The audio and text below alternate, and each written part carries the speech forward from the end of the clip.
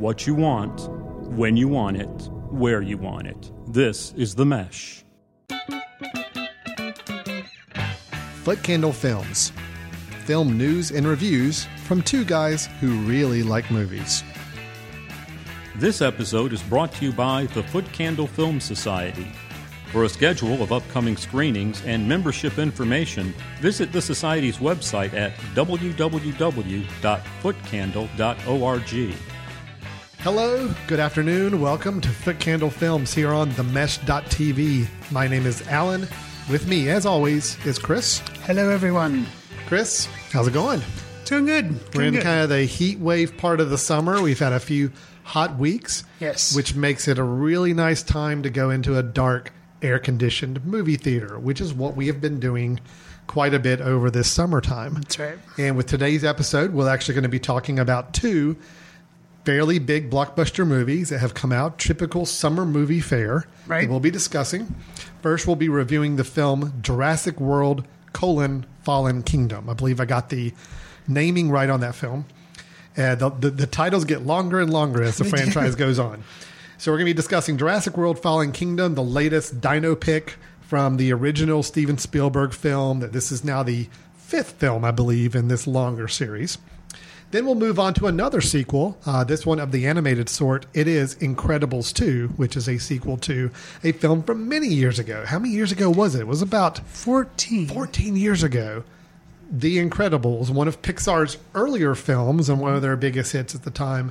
They now have released a sequel, and we're going to discuss both of these films. Because these films are so big and so mammoth to talk about, we're going to be skipping through news this time and not having any news items to share. But rest assured, we have another episode coming up within probably a week after this one comes out that will have some news as well. But we're still going to wrap up the show with our recommendations for the episode as we always do. So, Chris, we got a big dino-sized episode to chew into right now. Are you ready to get started? Absolutely. All right, here we go with our first review. It is Jurassic World: Fallen Kingdom. I know why we're here. A rescue op. Save the dinosaurs from an island that's about to explode. What could go wrong? These creatures were here before us. And if we're not careful, they're going to be here after. Life cannot be contained. Life breaks free. Life finds a way. Chris, Jurassic World: Fallen Kingdom is, as the title might infer, a sequel to Jurassic World, which came out, I think, maybe 3 years ago, if I remember correctly. I think that's right. About that time frame. So starring much of the same cast as the original, which is you have Chris Pratt, you have Bryce Dallas Howard, and that may be the only two real key elements from the first film, more or less. As far as Nobody else wanted to show up again. Well, maybe it was Blue did. Well, I was going to say, as far as the human elements, yes, those are the only two. But we did have some of the same dinosaurs that we typically see in our film.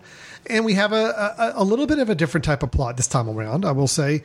The island itself, that where the dinos are now residing, if you remember in Jurassic World, this is the island where the theme park actually was finally built and people were enjoying. And then everything fell apart and dinos ran amok and chased all the humans out, and that's where we left the film last. Well, now that island, its dormant volcano begins roaring to life. So we have Owen, played by Mr. Pratt, and Claire, played by Miss Dallas Howard, mounting a campaign to rescue the remaining dinosaurs from this extinction level event. Now, and I'm not spoiling anything with this, because if you've seen any of the trailers for this, you do know the action does move to the mainland at some point in the film. I think I can be pretty safe in saying that, because it actually happens relatively earlier in the film.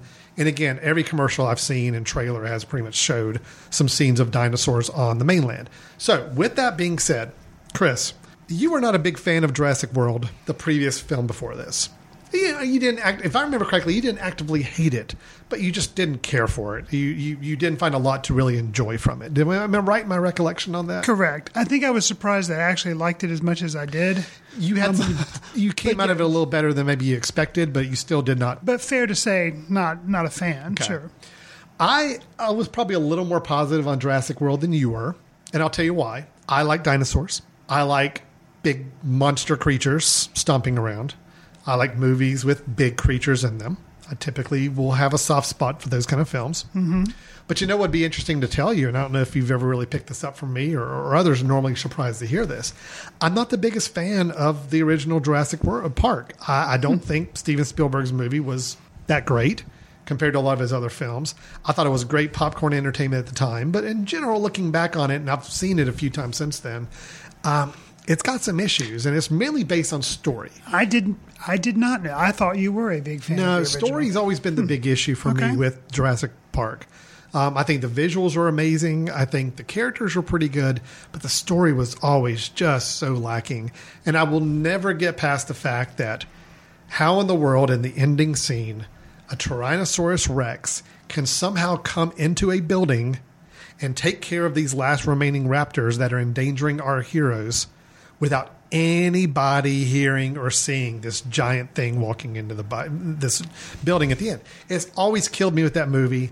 And for some reason, I hate to say it, the same thing happens in this film. T-Rex comes out of nowhere where nobody hears him stomping, nobody hears him roaring. He just swoops in and saves the day at one moment. That's all I'm going to say about my review before I turn it over to you. I'm just going to say I'm not been the biggest fan of this franchise. It's had some issues for me, although I thought Jurassic World was kind of fun in some parts. How did you perceive this latest version of the dinosaur romp that we have in front of us? I mean, if I seemed maybe a little lukewarm on Jurassic World, I am like Arctic cold on Jurassic World Fallen Kingdom. Okay.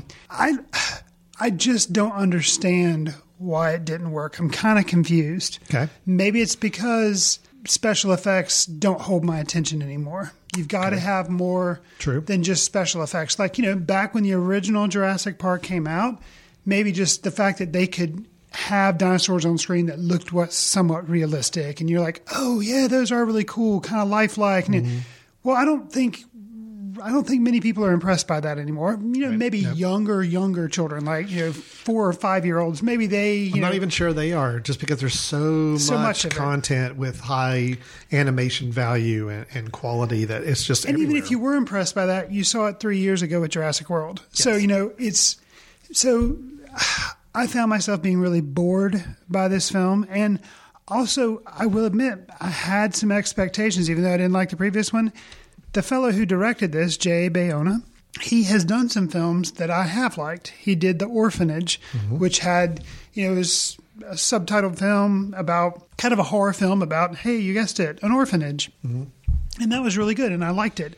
And it had definitely a look and a stylistic choices that were made in it, and I really liked it. So coming into Jurassic World, Fallen Kingdom, one of the selling points was, hey, they've got this director in. Oh, interesting. Maybe he's going to put kind of his own little spin on it, which some of the things that I don't like about the film, maybe it's because he was trying to make it odd. Because some things in this film, there's some odd choices that I think maybe if he'd had more free reign or had run with it more, it would have worked better. You mentioned at one point, the film does leave the island.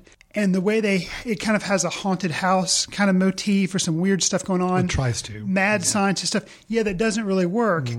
And I think this director, Bayona, is capable of making a film work. So I'm not sure if it was just script or studio. It is not his actors. I love Chris Pratt. I like him in the Guardians films. I liked him on Parks and Rec.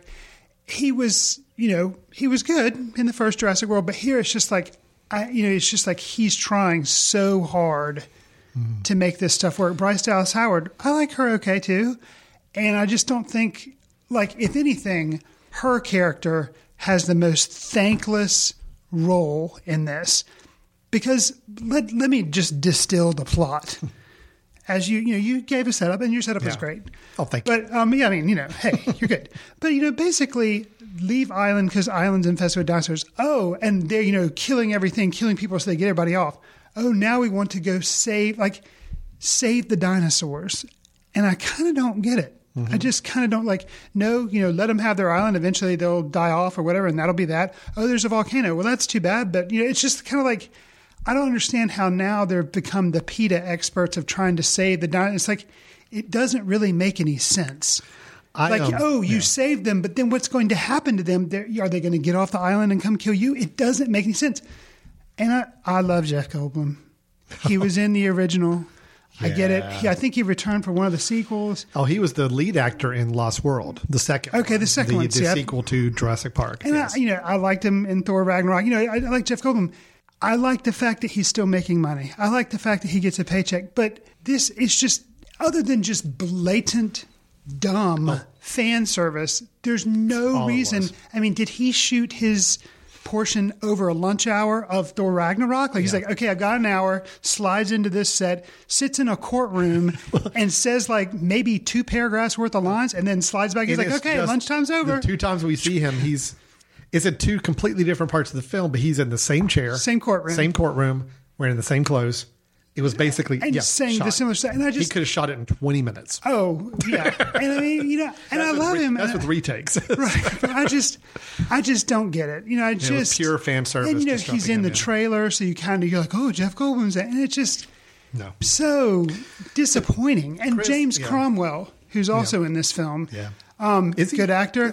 Is he in the film? Yeah, he's the guy that got all the prominence from Babe and everything. Good English actor. He's in this. And just so, like, wasted and just not, Chris, here's the thing. I'm going to do a little going back in time on this. Okay. Everything you described, I'm totally on board. I wrote down in my review, dull and uninspired. But everything I have an issue with this film, I can relate back to the story, to the screenplay, to the writing. Okay. I don't think it's the visuals, because actually I think Bayona did some really cool visual shots at times. He does try, yeah. I mean, there's a few moments where I'm like, oh, that's a beautiful shot. It didn't amount to anything. No. It didn't make the scene work, but it was a beautiful shot. Great use of light and shadows at times, and just framing of things was really good. I think the odd nature of the story had potential. I think there were enough. I think they were prepared at this point to say, let's kind of go a little off the rails. We're going to be a little odd with this film, and we're going to make some things darker, and we're going to make some things really weird and just strange. And I kind of wish they'd gone full tilt with that, because I would have appreciated the film a lot more. I put everything on Colin Trevorrow. He's the writer of this film. He wrote and directed Jurassic World. His writing credits, not that strong. And I liked his writing and directing on Safety Not Guaranteed. But I know you did. Then, but I'll tell you what, he has fallen off since Jurassic World. I didn't really like Jurassic World. So. But you want to know something about Colin Trevorrow with Safety Not Guaranteed? Yeah, sure. He didn't write it. Really? Nope. Derek Connolly was the writer of that now. Derek Connolly is his writing partner on Jurassic World and Jurassic World Fallen Kingdom. Okay. The fact that he's been booted from Star Wars Episode 9 because I think some people saw maybe some of the talent of his work and said, we're not quite ready to commit to this guy to this. And then they rehired J.J. Abrams. Yes. Right. Okay. I just don't think this guy's a good writer. He hasn't really written anything else. It's Jurassic World Fallen Kingdom. He's already slated to write Jurassic World 3. And that's it. Everything else is like TV movies or some short films or something like that. I just think the guy just doesn't know how to write a good, tight script that works. I'm with you. I think the actors are fine in this film. I think the visuals are good in many places. But there was just no... Well, okay, I will give some fault to the director, because to make an action scene exciting, that's the director. A writer can't say, make this an exciting scene. This is going to be an exciting written scene. The director has a lot of responsibility to say, how do I make this exciting? And when you have a film with a lot of dinosaurs on a volcano-ridden island and transporting them back to the mainland, it's your own fault if you can't make an action scene exciting at that point. I'm sorry. Okay. So I did think this was a very lifeless movie. As much as I thought Jurassic World was okay, I'm with you. This one, to me, dropped down.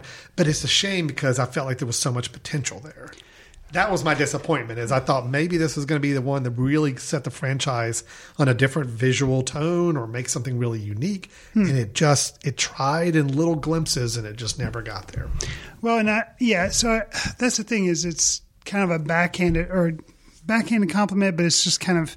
I don't like this movie, but I do admire that at least it seemed to be trying to do something different. Like you're saying, it seemed to try to going off the rails on purpose to try to take it in different directions without getting into kind of spoiler territory, although it's not really because it doesn't really make any sense and doesn't really resolve anything. But there is a new twist on the whole cloning aspect. You remember with the original Jurassic Park, that's how they got the dinosaurs, is they cloned some stuff from like something in amber and they were able to do stuff. Okay, so that's kind of brought up again, and it's kind of they're again kind of, maybe it was a writing thing, but maybe they were trying to do something interesting with it, but it just kind of fell flat. Yes, taking it off the island kind of fell flat. But there was potential, but it just didn't. Well, in films, you have a difference between a story and a screenplay. Story is, here's the general thing of what we're trying to accomplish. Here's what this film is going to do. It's going to move us from this point to this point, and here's some of the bigger beats we're going to try to hit. Then screenplay is actually taking those story concepts and putting them into words and actions and scenes. That's where I think the breakdown happened. Because I think if you drew this up as a story, there's something here. There's something kind of interesting. This is a middle story point between this new franchise where you take Jurassic World and you've got a film where you have realized the potential of what Jurassic Park was supposed to be. A big theme park with people and crowds and kids and souvenirs and all. We never saw that in the original 3 films. We saw what was the failed attempt to make one, but we never actually saw it. So that's actually one thing I really liked about Jurassic World is I like the whole montage of, oh, wow, there actually is an amusement park they built, and there's people going, and they're buying tickets, and they're getting souvenirs and refreshments while they're watching a water dinosaur show. It's cool. Right. And I understand where they now want to go with their next film, okay? Because this film does set up a next film pretty clearly. Yes. And I feel like that this middle film is like, okay, we need to get from film A to film C. Right. Somehow we need to do it. And how can we make it interesting? And they stumbled. They had a concept and it just didn't work. See, that's interesting because I feel like you and I are both hitting on a note that we hold in common is that where this film ends up and how they kind of hint what will be what you're saying, Jurassic World 3. We don't know what they're going to call it. But the next film, I feel like there's potential there. I think there's a lot of potential there. Basically, for me, it's kind of like instead of Planet of the Apes, it's like Planet of the Dinosaurs. Yes. And I think that if they run with that and fully commit to that and really kind of branch out and don't do a lot of stuff that they've done in any of the other movies, I think there's potential. Has they said who will direct? You said they're writing it, but they don't have a director attached. No. Okay. Nope. Interesting. I'm with you. I actually probably the last 5 minutes of this movie were probably the most interesting to me. Because at least I said, oh, okay. I see where they're going. I see what they're setting up. It still didn't make sense to me. No, maybe more of a spoilery thing. Very little in this movie made sense. And I can do this without spoiling. Let me just say that the dinosaurs that are part of this final resolution are not the dinosaurs we see in a montage that follows along, although that doesn't make any practical sense to me of why we're seeing dinosaurs that are something's happening to them at the end of this film, but yet somehow that leads to different dinosaurs we see in a montage, which doesn't make any sense to me at all. Yeah. So anyway, there's a lot of points in this film like that where you're just like, this doesn't make sense. Why does someone go into a cage of a giant, terribly, terribly terrifying dinosaur because he thinks the dinosaur is asleep and go into the cage and leave the door open on his way in? It's those kind of actions, that that's the whole story. That's the whole screenplay. It's like, that just doesn't make any sense. And I can buy cloned dinosaurs and I can buy a theme park around dinosaurs, but when you just show me really dumb actions or just things that just don't make any sense, or an interesting plot line like the whole cloning thing, right, that could have been really cool, but then you throw it in such a lazy, haphazard way. Right. Yeah. Disappointing. Very, very disappointing. Yeah, kind of, I think at one point, maybe it was prior to Jurassic World coming out. Seems like you and I we'd have to get our intern to go back and look at the archive of all the episodes we've recorded. But I feel like you and I have discussed how it would be interesting if they took Jurassic World or took the whole Jurassic Park idea and made it into an R-rated movie. Oh, yeah. And it's just like, okay, here are dinosaurs. This is really upsetting. Just stuff. And if they did that, that could be a way of completely, changing directions. Or, so that's one option. Yeah. Make an R-rated Jurassic that Park would work. or a Jurassic movie. Okay, other direction they could go, which would be interesting, and you've got Chris Pratt, so he's got the chops, and I know you probably wouldn't care for it, but I think there's an audience out there. Make it a dinosaur movie, but have it be kind of like slapstick, ridiculous stuff. If you're going to have something as stupid as a guy entering a cage and a dinosaur smiling at you, then just make it like a Brendan Fraser Jurassic Park movie. Like, do that. Like, I don't know, because Chris Pratt is a funny guy and he has some funny lines, but he's in here to be an action hero, and it's just kind of different. Like, I don't know. I don't know. I'm not really sure what you do at this point, but but whatever they did with this, it didn't work. My thing is, I think you've got to pick a tone and you got to go with it. And I could see a very serious, high-minded movie coming out of the next one. Yeah. Just because of the whole setup that we're left with. Right. I could see it being slapsticky, stupid, dumb fun as well. And that's fine. Just pick a tone and let's roll with it. Stick with it. This movie had a lot of different tones it was trying to balance, and I just don't think it did any of them very well. Right. I love the concept of, oh my gosh, there's dinosaurs in a giant castle-like house, and we can actually be kind of creepy and scary with it. Well, but it wasn't. I mean, it was really kind of lazy and really a lot quicker than it should have been in some places. And again, they just didn't commit to a style and a tone. And I think that's a real problem for the film. So. But they've already made enough money that there probably will be a third one. Oh, there will absolutely, most definitely be a third one. Great. Absolutely. All we can hope is that the trajectory changes, because, I'm the weird guy that thought that Jurassic Park 3 was probably my favorite of all 5. That's how weird I am with this franchise. The one that most people just throw away really quickly. I actually had the most fun with number 3. Joe Johnson, I think, was the director of it. And I liked it. And Sam Neill came back for that. Okay. It was William H. Macy was in it. Okay. Tia Leone was in it. But I thought Spielberg's was just really heavy-handed, and just the story wasn't as strong. And then Jurassic World, I thought was okay. It was all right. It was something, not great, but it was at least some entertainment. This one, I do feel like is just didn't have a good direction to it. So here's hoping that their next one, if it's the final one of this trilogy, if that's what they're doing. I mean, I don't know. Okay, I didn't know if that was like a stated thing. Everybody does a trilogy, so I'm just assuming that's kind of the idea, and then they'll reboot it again if they want to keep making more. So, Jurassic World, Fallen Kingdom. As you can tell, Chris and I are not the biggest fans, but it's probably more from an air of disappointment than it is we just hate this film. It's just, it just didn't work, and it just wasn't fun, and it was boring. How in the world a dinosaur movie can be boring, I still don't understand how anybody can let that happen. So. Yeah, and I mean,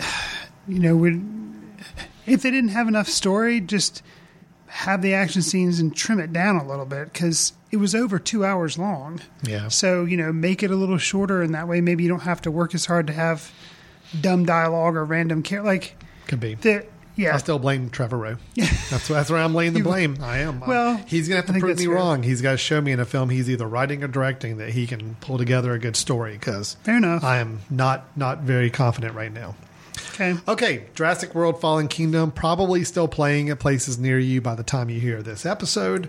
And of course, if you have any thoughts, disagreements, or agreements with us, feel free to let us know. We'd love to hear from you. Let's move right on to our second review, which is the sequel to the 14-year-old franchise starter, The Incredibles. This is, as you would anticipate, Pixar's Incredibles 2. So, are we going to talk about it? What? The elephant in the room. What elephant? Mom's new job. I'll watch the kids, no problem. That's not the way you're supposed to do it, Dad. They want us to do it this way. I don't know that way. Why would they change math? Math is math. Okay, math Dad. is math. Hello? Hey, honey. How are the kids? Everything's great.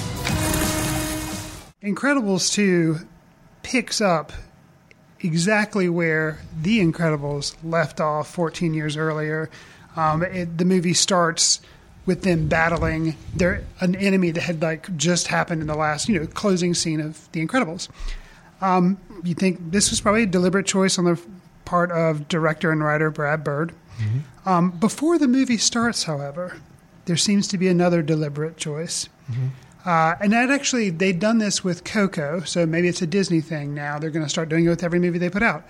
But they had the cast kind of addressing the audience and kind of what you would usually think would be like a DVD extra of them talking about their experience of making the movie.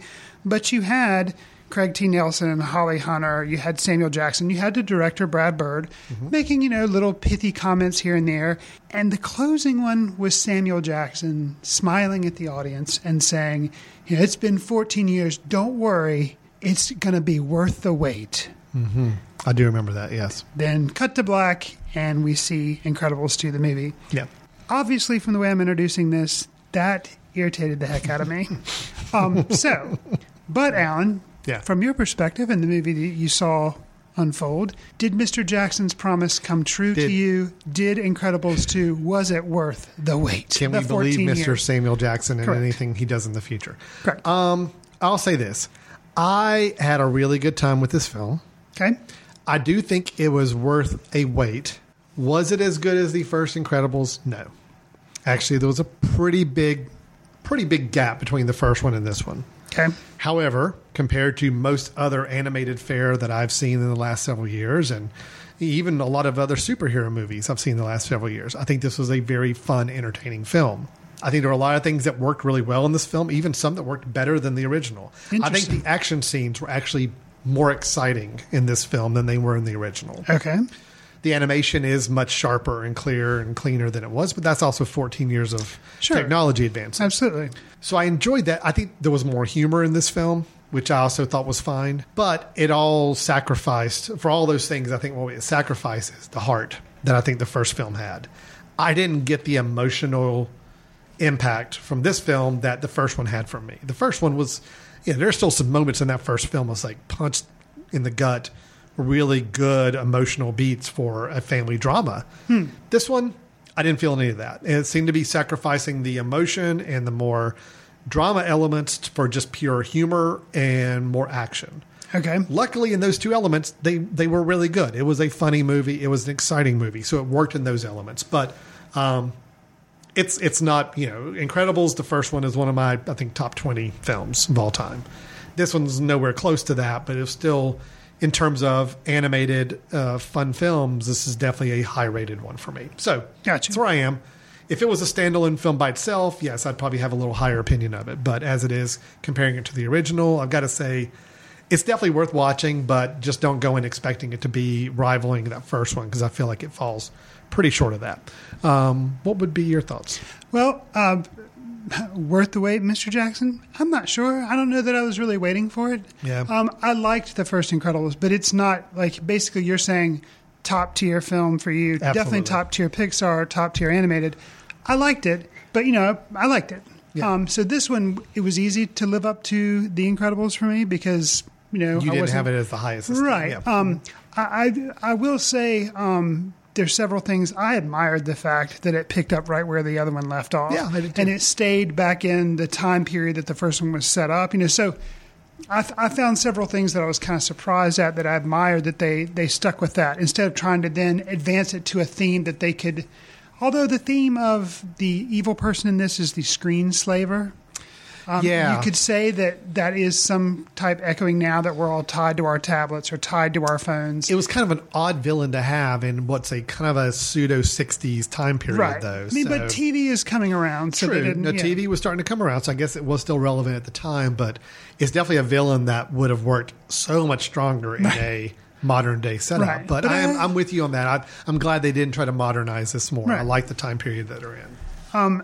I also was impressed that they introduced two people whose voice work I thought was as strong as the voice work in the original. Granted, you have the returning characters of Craig T. Nelson and Holly Hunter and Sarah Vowell, who all do really good jobs as Mr. Incredible, Mrs. Incredible, or Elastigirl, however you want to characterize them. The mom and dad superhero, and then Sarah Vowell, who plays Violet, all really strong. They all return. But for me, the two new characters of Bob Odenkirk and Catherine Keener, they play a brother and sister that basically they're trying to make superheroes legal. That's their big thing. They want to work with the Incredibles and because they're outlawed in the first film. They still kind of are here, I guess, and they try to legalize them or whatever. So Evelyn Endeavor and what was the other guys? Oh, Winston Dever. So those are the two people that are voiced by Odenkirk and Keener. And I really liked their voice work. I thought they did a really good job. It wasn't, I mean, I guess for some people it could be distracting to have Better Call Saul be in this. I didn't think it wasn't. He's not such a recognizable voice. I think it just pulls you out of the film. So, of course, they did make him look pretty similar to his real self as a cartoon. But yeah, he was good. Another strength too, which often you and I come down on films for, you make a movie, you see what works with audiences. So when you have your second movie, you ramp up whatever seemed to really connect with audiences in first movie, and you do it so that people really are irritated or don't like it. It really gets on everybody's nerves. Jack Sparrow, first Pirates of the Caribbean, great movie. So what do? They take his character and then just dial him to 10,000. The main character in the rest of the sequels. And it just kills it, drives it on the ground. So with the Incredibles movie, people liked Jack the baby. In that movie, the baby. People also liked Edna Mode. Mm-hmm. And I did too in the first movie. I liked him. So I was afraid that this movie would basically be taken over by the baby, which he is in this movie, I guess, more. He's definitely in it more. But I don't feel like he overshadows what's going on. Comes close a few times. Maybe comes close. But I think it was a good balance. And Edna Mode, I actually wish she was in the film a little bit more. I think she was kind of shortchanged in the film. But I liked her coming back in and doing what I really liked her piece in it a lot. I did too. And I guess maybe they could have put a little more, but I'm just glad they didn't overdo either one. I thought that was nice. And there's a scene, speaking of Jack the baby, there's a scene that if you had told me that this scene was going to be in the film. Oh, I know what you're talking about. And I would have rolled my eyes and said, okay, yeah, I'm not going to like this. And when it started, I didn't like it. It's Jack has a little side adventure at one point, kind of a scene that got howls of laughter from the audience. Yeah. I grew to like it as it went on because it got kind of ridiculous and it was kind of fun when it got really ridiculous. Sure. But when it started, I said, okay, this is not the direction I want this film to go. Because it turns into almost a Looney Tunes type of sequence. Absolutely. For a little while. And see, that's what I was afraid the entire film was going to be. I'm glad they kept it to like a 4-minute sequence. Right. And it was, I will say it was funny. The more by the end of it, I was laughing and thought, yeah, okay, this was funny. I'm glad they put it in there. But it worried me for a little bit. But luckily they kind of kept on the same path with the rest of the film. This very much the same style as the first movie. So I'm with you on that. I think the elements they wove in were good. I liked the introduction of some different superheroes too. There was this moment where they have a kind of a new team that's being put together and you get to meet them. Some of them are pretty interesting. I think visually they do some interesting things with their powers. A couple of them are kind of ridiculous and they're meant to be ridiculous. Right. I thought giving a little more variety to the superpowers was fun. Visually, there are a couple scenes I thought were just amazing. I think Elastigirl has a really elaborate chase scene on a motorcycle, and just the way they've shot that and put these sequences together was really exciting. It was a very exciting scene for me. And but my favorite scene, the one I want to see again, is there's a scene in some sort of cage, electrical cage with light flashing. Mm-hmm. That was visually really, really cool. It's almost like the shots almost went more 2D at many places, like animation style and flashing with these bright lights. Could be seizure inducing. That would be something I'd be a little worried about for some audience members. When I went to go see it one time, they had up a sign that said, "Warning: there are some scenes that could cause stroboscopic effects." It was pretty intense. Yeah, it was neat looking. It was actually kind of scary, but it was cool. I mean, so those kind of moments, like the visually, I think they did some more interesting things with this film, and I really liked. And there again, I think the action scenes themselves were. I enjoy the action scenes in this film so much more than most of the big blockbuster CGI live action scenes that a lot of these superhero films try to build in. To me, these are more exciting in this film. I had a good time with them. So I would agree. So I liked this film. Maybe, I guess I could appreciate it because I've seen so many bad animated movies. So I won't say I like it better than the original, but I'm glad I saw it. I would definitely recommend it. And again, and by me saying I don't like it as much as the original, I'm definitely not saying this is a bad movie because it's not. Sure. Just the original I've got on such high regard that this one is some notches down, but it's still in a top tier animated family films that I've seen. So, I mean, this film had a superhero called Reflux. And his power was that he basically would regurgitate acid reflux. It's acid reflux. And it was disgusting. It was disgusting. But it was hilarious. I thought it was funny. Yeah. It was great. No, it again, they ramped up the humor. And that's the thing. The first one was very funny. Mm-hmm. But it were also a lot more dramatic moments. I don't know if you remember in the first one. I mean, it was... Mr. Incredible was kind of midlife crisis. And there was some scenes of him working at the insurance company and punching his boss and getting fired. Wow. And it was just like... Whoa, this is kind of getting a little depressing and dark for a while. It never touched that at all in this film. I mean, it never got to that level. The closest we got is he had a really funny breakdown moment in this film trying to take care of all the kids. And I think at one point he just kind of loses it. But it's definitely played more for laughs than it was for drama. Sure. So that's the thing I think that sets that first film apart, is it just had a really great emotional side of the film that they didn't really spend a lot of time with on here this one, but I'm okay with that. It was still a fun film. Well, and I will say too, going into this film, the summary on IMDb is Bob Parr, Mr. Incredible, is left to care for the kids while Helen, Elastigirl, is out saving the world. You give me that description and I'm bored. Yeah. Because basically I'm like, great, this is Mr. Incredible as Mr. Mom. This is going to be boring. Well, and it also sounds like it's just a reverse of the first film. Right. Because that's basically what happened in the first film. That's true. And you could argue that this film is just kind of a carbon copy of the first film. There's a lot of similarities to it. But I think they kept it interesting enough. I think it was just different enough to keep it exciting. If you sit and dwell on it too much, you start to think about it. Yeah, there's a lot of similarities to the first one, the story-wise and all. But there's a thing that's supposed to be kind of a... With the villain reveal, there's something that I felt like rang a little bit had too many echoes from the first film, kind of, that I was a little let down. But okay, we're talking about echoes from previous films. You think of Jurassic World Fallen Kingdom. Had to be sure I got it right. Like, the problems with that maybe were that it wasn't making echoes. It was just, it didn't hold together. Like you're saying, the script wasn't there, the screenplay was. This, even though there are echoes, that's not a holdback because the direction was there. The characters are interesting. The story does work. You know, it's not a distraction. But if you really nitpick it, you could say, okay, you could find some faults. But again, I don't think it's enough to say people shouldn't see this film. Oh, no, definitely not. It's good. Very fun and very exciting. Very great for the family. All my kids loved it. You know, my 16-year-old, this was the first Incredibles was one of the first movies he remembered seeing when he was a little kid. Okay. To the point where he had scenes memorized where he could do a word for word recitation of those lines perfectly. Wow. So it was really fun to go take him and my other son to go see this. Sure. And he had such a good time with it. So it was everybody has fun. That's the key with this movie. I think everybody had a good time with it. So it's good. Do we want to say anything really quick about the short film that played beforehand? Alan, let's say something about the short film that played beforehand. I thought that was going to maybe sneak up and be your recommendation, but I guess no, it's not.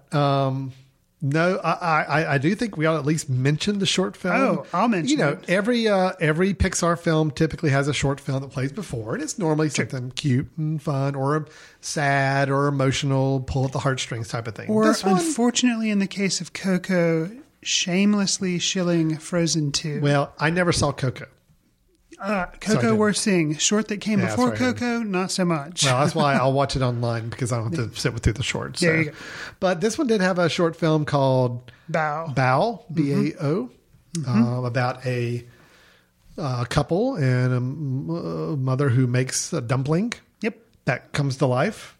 Yep. And she basically takes care of the dumpling and watches the dumpling grow. Yes. And pretty much that's where I need to stop without spoiling this thing. I will just say, Chris, that there are not many moments in film that shock me. Oh, yeah. Or the audience around me. Oh, yeah. But there was a moment in this film where I honestly, everyone gasped. Well, sure. To the point where my wife and I both looked at each other like, oh my, what just happened? Suffice it to say, the film ends on a very positive, emotional note. Right. It had all the members of my family in tears at the end. Yeah. But man, to throw a really interesting curveball into a short film, this one pulled it off. I mean, and it's a shocking moment, but then you see context and you're like, oh, I get it. Once you get it. once you get the context. It makes sense. But there's about a 30-second gap of time where you're just like, what just happened? So, yeah. Well, okay, So I've really liked this short film. Yeah. I really like this short film. I guess without spoiling anything, I can't go into why.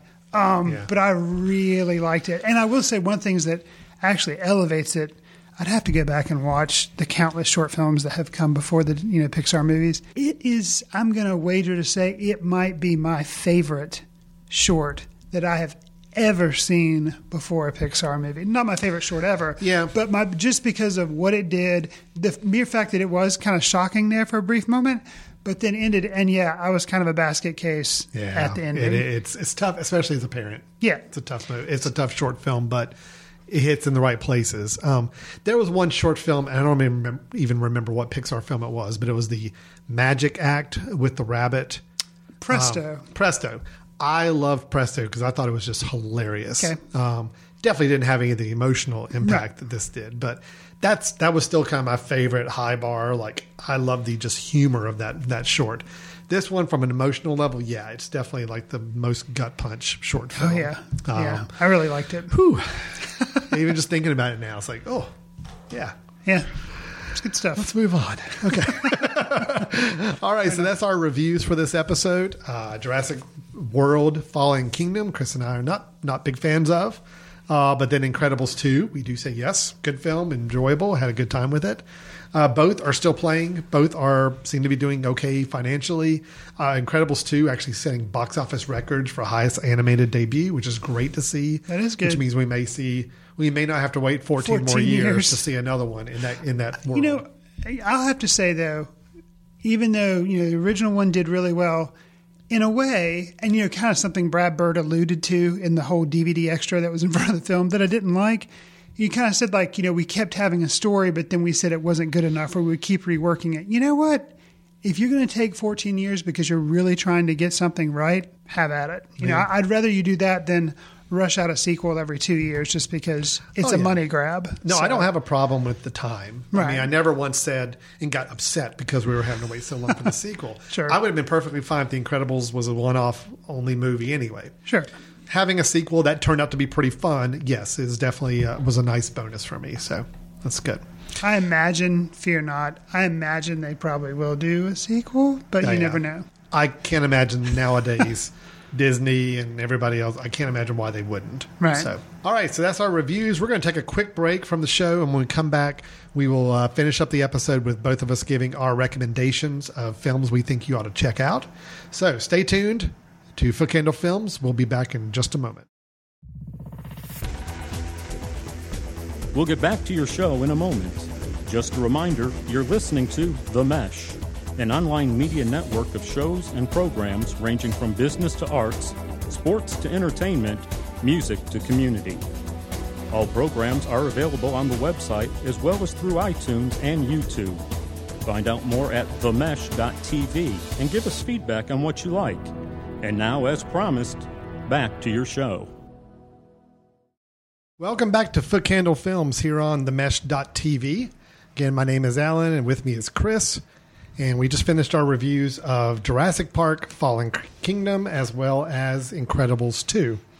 Now, before we get to the last portion of the show, and yes, we are skipping through news at this time, but like I mentioned at the top of the show, we do have another episode coming out pretty soon after this one. We're going to be doubling up a little bit just to kind of get us back on schedule. And in that next episode, we will have a little more movie news to share with you. But before we get to our recommendations, I did just want to pass along a few pieces of information. First off, you are listening to this podcast through themesh.tv, which is the name of the network that we are featured on. Themesh.tv is the website address as well. So it's THEMESH.TV. That's where you can find both this show and you can find a lot of other podcasts that our network puts together. Now, a podcast is simply a audio program or can be a video program, but instead of you going onto a website and listening to the next episode and trying to wait and find out when that's happening, you can actually subscribe to it, which means that your podcast player of choice, whether it be iTunes on your iPhone, whether it be Google Play or any other mechanism for playing these programs, you can subscribe to a show, and therefore you are automatically going to get the latest episode downloaded to your device. So we do encourage you to subscribe to this show or other shows on the Mesh Network that you might find interesting. They're all free. They can all be played on a computer, phone, tablet, or even your TV set has the capability nowadays to play podcasts in many situations. So we appreciate you listening, and please let us know of any feedback. We'll give you some notes at the end on how you can do so. Chris, we're getting closer to a certain key event coming up in September. Do we want to go ahead and tell people about this event? You're looking at me curiously like you don't know what I'm talking about. What would that be? Halloween's around the corner at that point. It's Labor Day. Let's go ahead and talk about Labor Day. Labor Day. No, the film festival, the Foot Candle Film Festival. We do it every year. This will be our 4th one, September 28th through the 30th. It's going to be a good one. Al and I are putting the final touches on our schedule and the movies that we're going to have. That will be going up shortly. We'll somehow provide a link on either the Film Society page. But if you're interested, check it out. It should be good. We're going to have a lot of good films coming that we're really excited about. Absolutely. Combination of both short films and full-length narrative and full-length documentaries. So it's going to be a good time. It'll be great. And, last year at our festival, it was our 3rd one. Sure. And I was trying to think, what trilogy of films is there in the history where the films got better with each film that was made? I couldn't think of one. I mean, I really think the model is either you start high and just see a good drop off, or I've seen some trilogies where maybe the second film is the better one, but then it still drops off by the third. It's trying to kind of equate us to a ongoing saga or ongoing film series of some sort for our 4th one. And I've got nothing. I can't think of. You know what this is going to be? This is going to be the really successful reboot of our film festival. So this will be like Batman Begins. That's true. Maybe that's what this can be. No, that's it. But that would have meant last year was Batman Forever, which I didn't think was really that scary. Good. All of our festivals have been great. They have been. This one's going to be even better. We don't have a film series to compare against where every film's gotten better each time it goes. This could be the Rocky IV, which I will say Rocky IV was probably my favorite just because it hit me at the right time. It's a horrible movie, but it still was my favorite just because it hit at the right time for me growing up to go see it. Gotcha. But however you want to look at it, I actually like the Batman Begins. Batman and Robin was the 4th movie. Oh, dear. No. We're not Batman and Robin. So we're not that franchise either. No, we're not that franchise. We don't have a good comparison franchise, I'm afraid. But just know that each year gets better with ours. Yeah. And we're looking forward to the 4th year. We're like... Although whiskey doesn't get good, I think, until it's aged for 10 years. So, anyways, we're like a fine fill-in-the-blank alcohol that gets better Wine, every year. whiskey, whatever it may be. Yeah. Let's just go with that. That sounds a lot better, a lot safer for us. All right, Chris, every episode we try to bring up a film that is either a film from the past or maybe it's a new one that might have slipped under the radar for a lot of people, or just one we want to bring back some attention to. Anything under the sun, and more than likely we try to find films that are available online and easy to get to if people want to watch them like tonight, for example. So Chris, I'm curious, what film do you have to recommend for us this episode? Okay, we talked about 2 sequels in this show. One was only the second movie that Jurassic Park has had like 10 million. Well, often a lot of times, Al and I are bigger on originals as opposed to sequels. Not always, but sometimes. I'm going to recommend a sequel. Okay. And I would like to throw out there, it is to Hugh Grant what Pulp Fiction was to John Travolta. Oh, I know which one you're going to say. Paddington 2. Yep. Mm-hmm. I saw the original Paddington. It was okay. It was okay. Paddington 2 manages to be one of those instances that you can point to. I think the sequel was better than the original. Okay. It does have the returning cast of Sally Hawkins as the mom of this family, and it has Ben Whishaw doing the voice of Paddington the Bear. And maybe it's just because the first one was setting up the whole premise of he's coming from a different, I think, Peru or so. He's somewhere else. He comes to England and he has to get in with this family. He's kind of a fish out of water type tale. So it's kind of the whole setup. Right. Whereas Paddington 2 is nothing but just a story of, hey, Paddington's Aunt Lucy's turning 100. He wants to get a gift for her. Oh, he wants to get this pop-up book for her. Unfortunately, the pop-up book is rare and happens to catch the eye of a criminal, Hugh Grant, who knows that it actually provides a treasure map that he wants to try to get the treasure. So he's kind of competing with Paddington. Mm-hmm. It's really cool. It's fun. It's stylized like a Wes Anderson movie. So imagine if Wes Anderson, you've seen him do Fantastic Mr. Fox. Mm-hmm. You've seen him do Isle of Dogs. Well, this is much more kid-friendly, so more along the lines of Fantastic Mr. Fox. But imagine him doing a CGI bear movie. Imagine him doing a Paddington movie, and you would get Paddington 2. He did not do this movie. Paul King did it, and he did the first one as well, all right. The director and writer. But I really enjoyed it. You know, stylistically, there's a lot to enjoy just because of it looks like a Wes Anderson movie, the costumes, the framing. There's a lot, visual jokes that happen. But it's also just kind of a fun time. It's clever. And one of the best parts, supporting role, would be for Mr. Hugh Grant. Yeah, you're not alone in that. He's just really acclaim. Fun. And I had heard, from other podcasts, I've heard like, oh yeah, Hugh Grant's good in Paddington 2. And I was like, okay, whatever. But then I checked it out, and yeah, he's really enjoyable, and he pokes fun at himself too. The fact that he has kind of been out of the limelight, I don't know. I really enjoyed it. And apparently, there's a movie coming up. This would be in the news section, but we're not having one today. Of where he is playing. It's kind of a biography type piece, and he's playing a politician that is ruined by a scandal. You're nodding. Yeah. You've heard of this. I was actually going to say as a follow-up, it's on Amazon. Okay. And so it's already out, or hasn't? No, it's come out June 29th. Oh, so wow. it's a 3-episode miniseries. Okay. But it's called A Very English Scandal. And I've heard it's supposed to be it's supposed to be pretty good. So I'm kind of seeing a little bit of a Hugh Grant resurgence in a way, kind of maybe finding a new path for his career where he's kind of got these little more interesting characters and moving away from the the romantic comedy mode. I think he's out of that phase, and he's kind of finding a different phase to clip into. But yeah, Very English Scandal, supposed to be really good. I haven't seen it yet, but it's on the top of my watch list right now. Okay. So I'll have to kind of report back in how that is. But I've heard some really good things about Paddington 2. Now, I have not seen either film, either Paddington or the sequel. And honestly, do I need to see the first one to really appreciate the second one? I don't think so. Okay. I mean, he's talking. The first one I've heard is still pretty good. Oh, it's fine. It's on Netflix. Okay. So I mean, this could be a double recommendation. Yeah, you can see Paddington. Okay. And the first one has Nicole Kidman in it, so she's in the first one. Okay. It's good, but just this one, something about the mechanics of the book serving as a treasure map. And I mean, honestly, Hugh Grant is just... Was it the same director for both? Do you know? I think so, but Paul I could be King? wrong. Yeah. Paul King was the second one. Okay, yeah. I don't know if he did the first one. I think he did. Yeah, he did. Yeah. Okay. So same director, but maybe just refining the style a little bit and kind of refining the style. And maybe it's just the the freedom of opening up and having a bigger budget. Not having to worry about an origin story. Right. Origin stories are just very cumbersome. And then there's a little bit too of playfulness and a randomness that actually Wes Anderson maybe doesn't have sometimes, that you wish is more of like a Tim Burton randomness. Okay. There's a band that provides some diegetic music in the first, like you hear music and all of a sudden you'll just go by the street, it'll pan by the street, and there's this street band out there performing. Happens several times in the first one. It was my wife's kind of like favorite thing about the first one. She's like, that's so awesome, but they have that in there.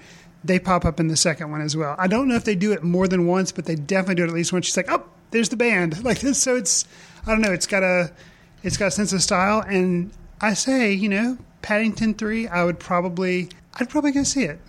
So can I just make a statement about something that I think is really interesting? So, we use Letterboxd. Yes. Which is the service we do to kind of track all of the films we're watching. And, we kind of, other people can kind of review. We get to see other people's reviews of the film, so on and so forth. Right. So looking through some of the more recent, highly acclaimed films. Gotcha. Films that are the ones that, everybody's kind of talking about, the ones that are, big, Won't You Be My Neighbor? Let's say the Mr. Rogers documentary. Right. And you look at some of these films and some of these that get high ratings. Paddington 2 has got a 4.2 rating. I mean, it's which good. is higher than most of the critically acclaimed films out right now. Right. Won't You Be My Neighbor, which is supposedly a very, very excellent documentary, is a 4.3. I think that's one of the only films I've seen higher than Paddington 2 right now on an average rating. So I think that's pretty incredible that this film... did okay at the box office. Didn't light the world on fire, but just critics and other people who see it love it. I think that's the thing is that, and the reason I was encouraged is because I'd heard some critics talk about it. And I think in an age of sequels, people just, I don't know, they get kind of numb. And unless it's a superhero movie or a Transformer movie or something like that, they don't really flock to it, maybe. And I guess, Paddington is bigger, like in England, overseas than it is here. So for whatever reason, not a lot of people saw it, but a lot of people, people were trying to encourage people to go see it. That it was like word of mouth. And now I think it's, now that it's finally out on video and stuff like that, people like me are telling people to check it out. So that's my recommendation is Paddington 2. And if you feel like you need an origin story, see the first one. It's on Netflix. So just for comparison's sake, Phantom Thread, a film that we felt like was an exquisite film, nominated for Best Picture. Didn't win Best Actor. Should have won Best Actor for Daniel Day-Lewis, right? They didn't win Best Actor. No, he did not. 4.1 on Letterboxd. Okay. Paddington 2, 4.2. Wow. So there you go right there. Fair enough. Okay, mine probably doesn't have as critically high a rating online, but it is one that I caught back up with. I've seen it probably 4 times now. Oh. And it is a favorite of mine for more personal reasons as opposed to whether or not it's a really good film. But my son, my youngest son, started playing electric guitar recently. Gotcha. And over the course of just like 6 months has taught himself how to play. He's actually had his first guitar lesson as I'm recording this right now. Awesome. So he and I decided we had to watch a movie together the other night. He's very interested in starting a band at some point. So we watched School of Rock. Gotcha. And School of Rock is one of those films where if you really think about the plot, you really think about kind of the infeasibility of the whole thing, it doesn't really hold up as well from a storytelling standpoint. But I tell you, the energy and the fun of this film make up for it. And I live for the ending performance of this film. For those who are not familiar with the film, it stars Jack Black, and it's directed by Richard Linklater, written by Mike White, which I think is one of the reasons why it's probably one of Linklater's most accessible films. Yeah. I think as far as people can just watch it and appreciate it and enjoy it, you don't have to do a whole lot of thinking, or it's not a lot of inside humor. It's just very family-friendly, simple fare. Sure. But it's got a great sense of humor to it. Jack Black is one of those performers, I kind of take it or leave it depending on the film he's in. This is a perfect match of his sensibility and his comic style. Plus, you got the fact that the kids in the film are actual musicians. They're not lip syncing. They're not, trying to pretend like they're playing instruments. No, these are really good musicians playing in the film. Okay. The plot's pretty simple. It's Dewey Finn as a musician gets kicked out of his band, trying to look for income, trying to get a job. He falls into an opportunity to basically play a substitute teacher at a private school. He's not. He's basically impersonating his roommate. And once he gets into this school, he realizes that he has an opportunity to turn these kids into a rock band so he can compete at the Battle of the Bands and get his name and reputation back. Gotcha. So, of course, hijinks ensue from that point. But, the actual mechanics of him trying to cover up being a teacher is not as entertaining.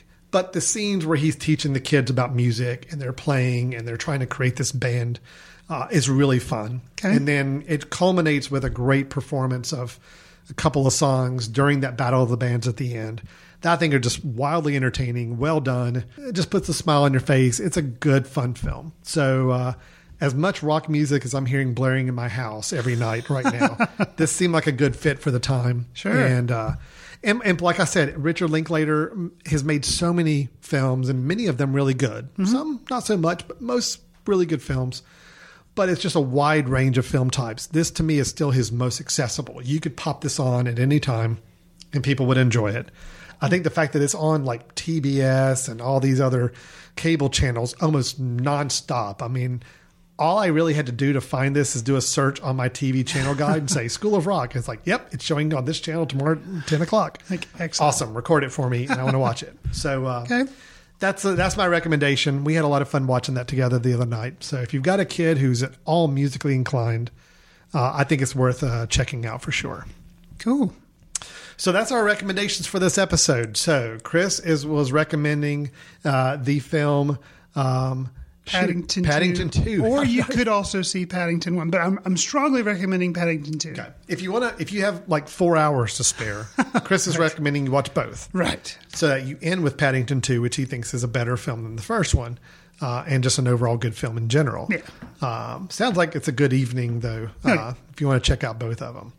And I'm recommending School of Rock. So both of us are recommending films that it's good to huddle the family around the TV and check out a good film together. That's our show for today. So we have reviewed 2 films and we've recommended 2 films. So giving you a lot of film information to go into the weekend or go in and decide what you want to do with your hard-earned dollars if you go to a movieplex or if you decide to rent something online.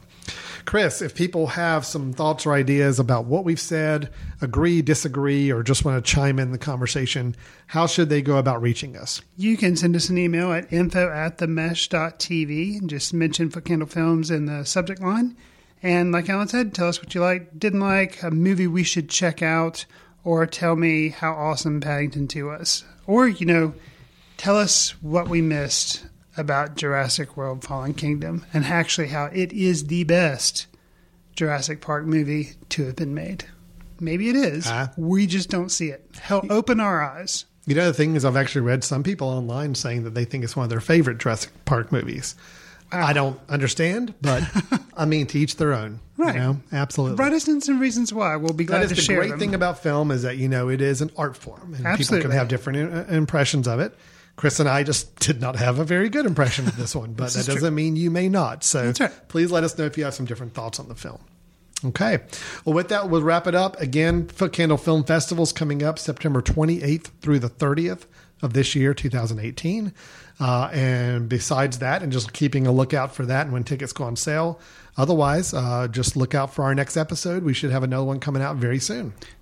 And we actually know the films that we'll be reviewing. We'll be reviewing Ant-Man and the Wasp. That's correct. The latest Marvel Studios film with Paul Rudd and Evangeline Lilly. And then we'll also be doing a review of the documentary RBG about Supreme Court Justice Ruth Bader Ginsburg. RBG. Correct. Not RGB, which we as video people have tended to slip into and say accidentally. But Absolutely. No, it's actually her name, and it's RGB. No, RBG. Yes, you see we have problems with this. I already did it. It's going to be a problematic recording in a few days. It is. But we will have those 2 films to discuss. One big Marvel superhero film and one documentary film. So it should be a good mixture of a show. We look forward to talking to you at the next episode. Thanks for tuning in. See you in the ticket line.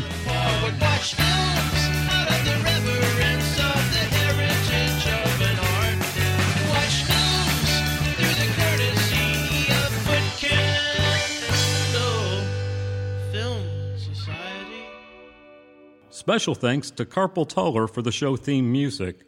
For more about Carpal Tuller, visit www.carpaltuller.com. You've been listening to The Mesh, an online media network of shows and programs ranging from business to arts, sports to entertainment, music to community. All programs are available on the website as well as through iTunes and YouTube. Check us out online at themesh.tv. Discover other network shows and give us feedback on what you just heard.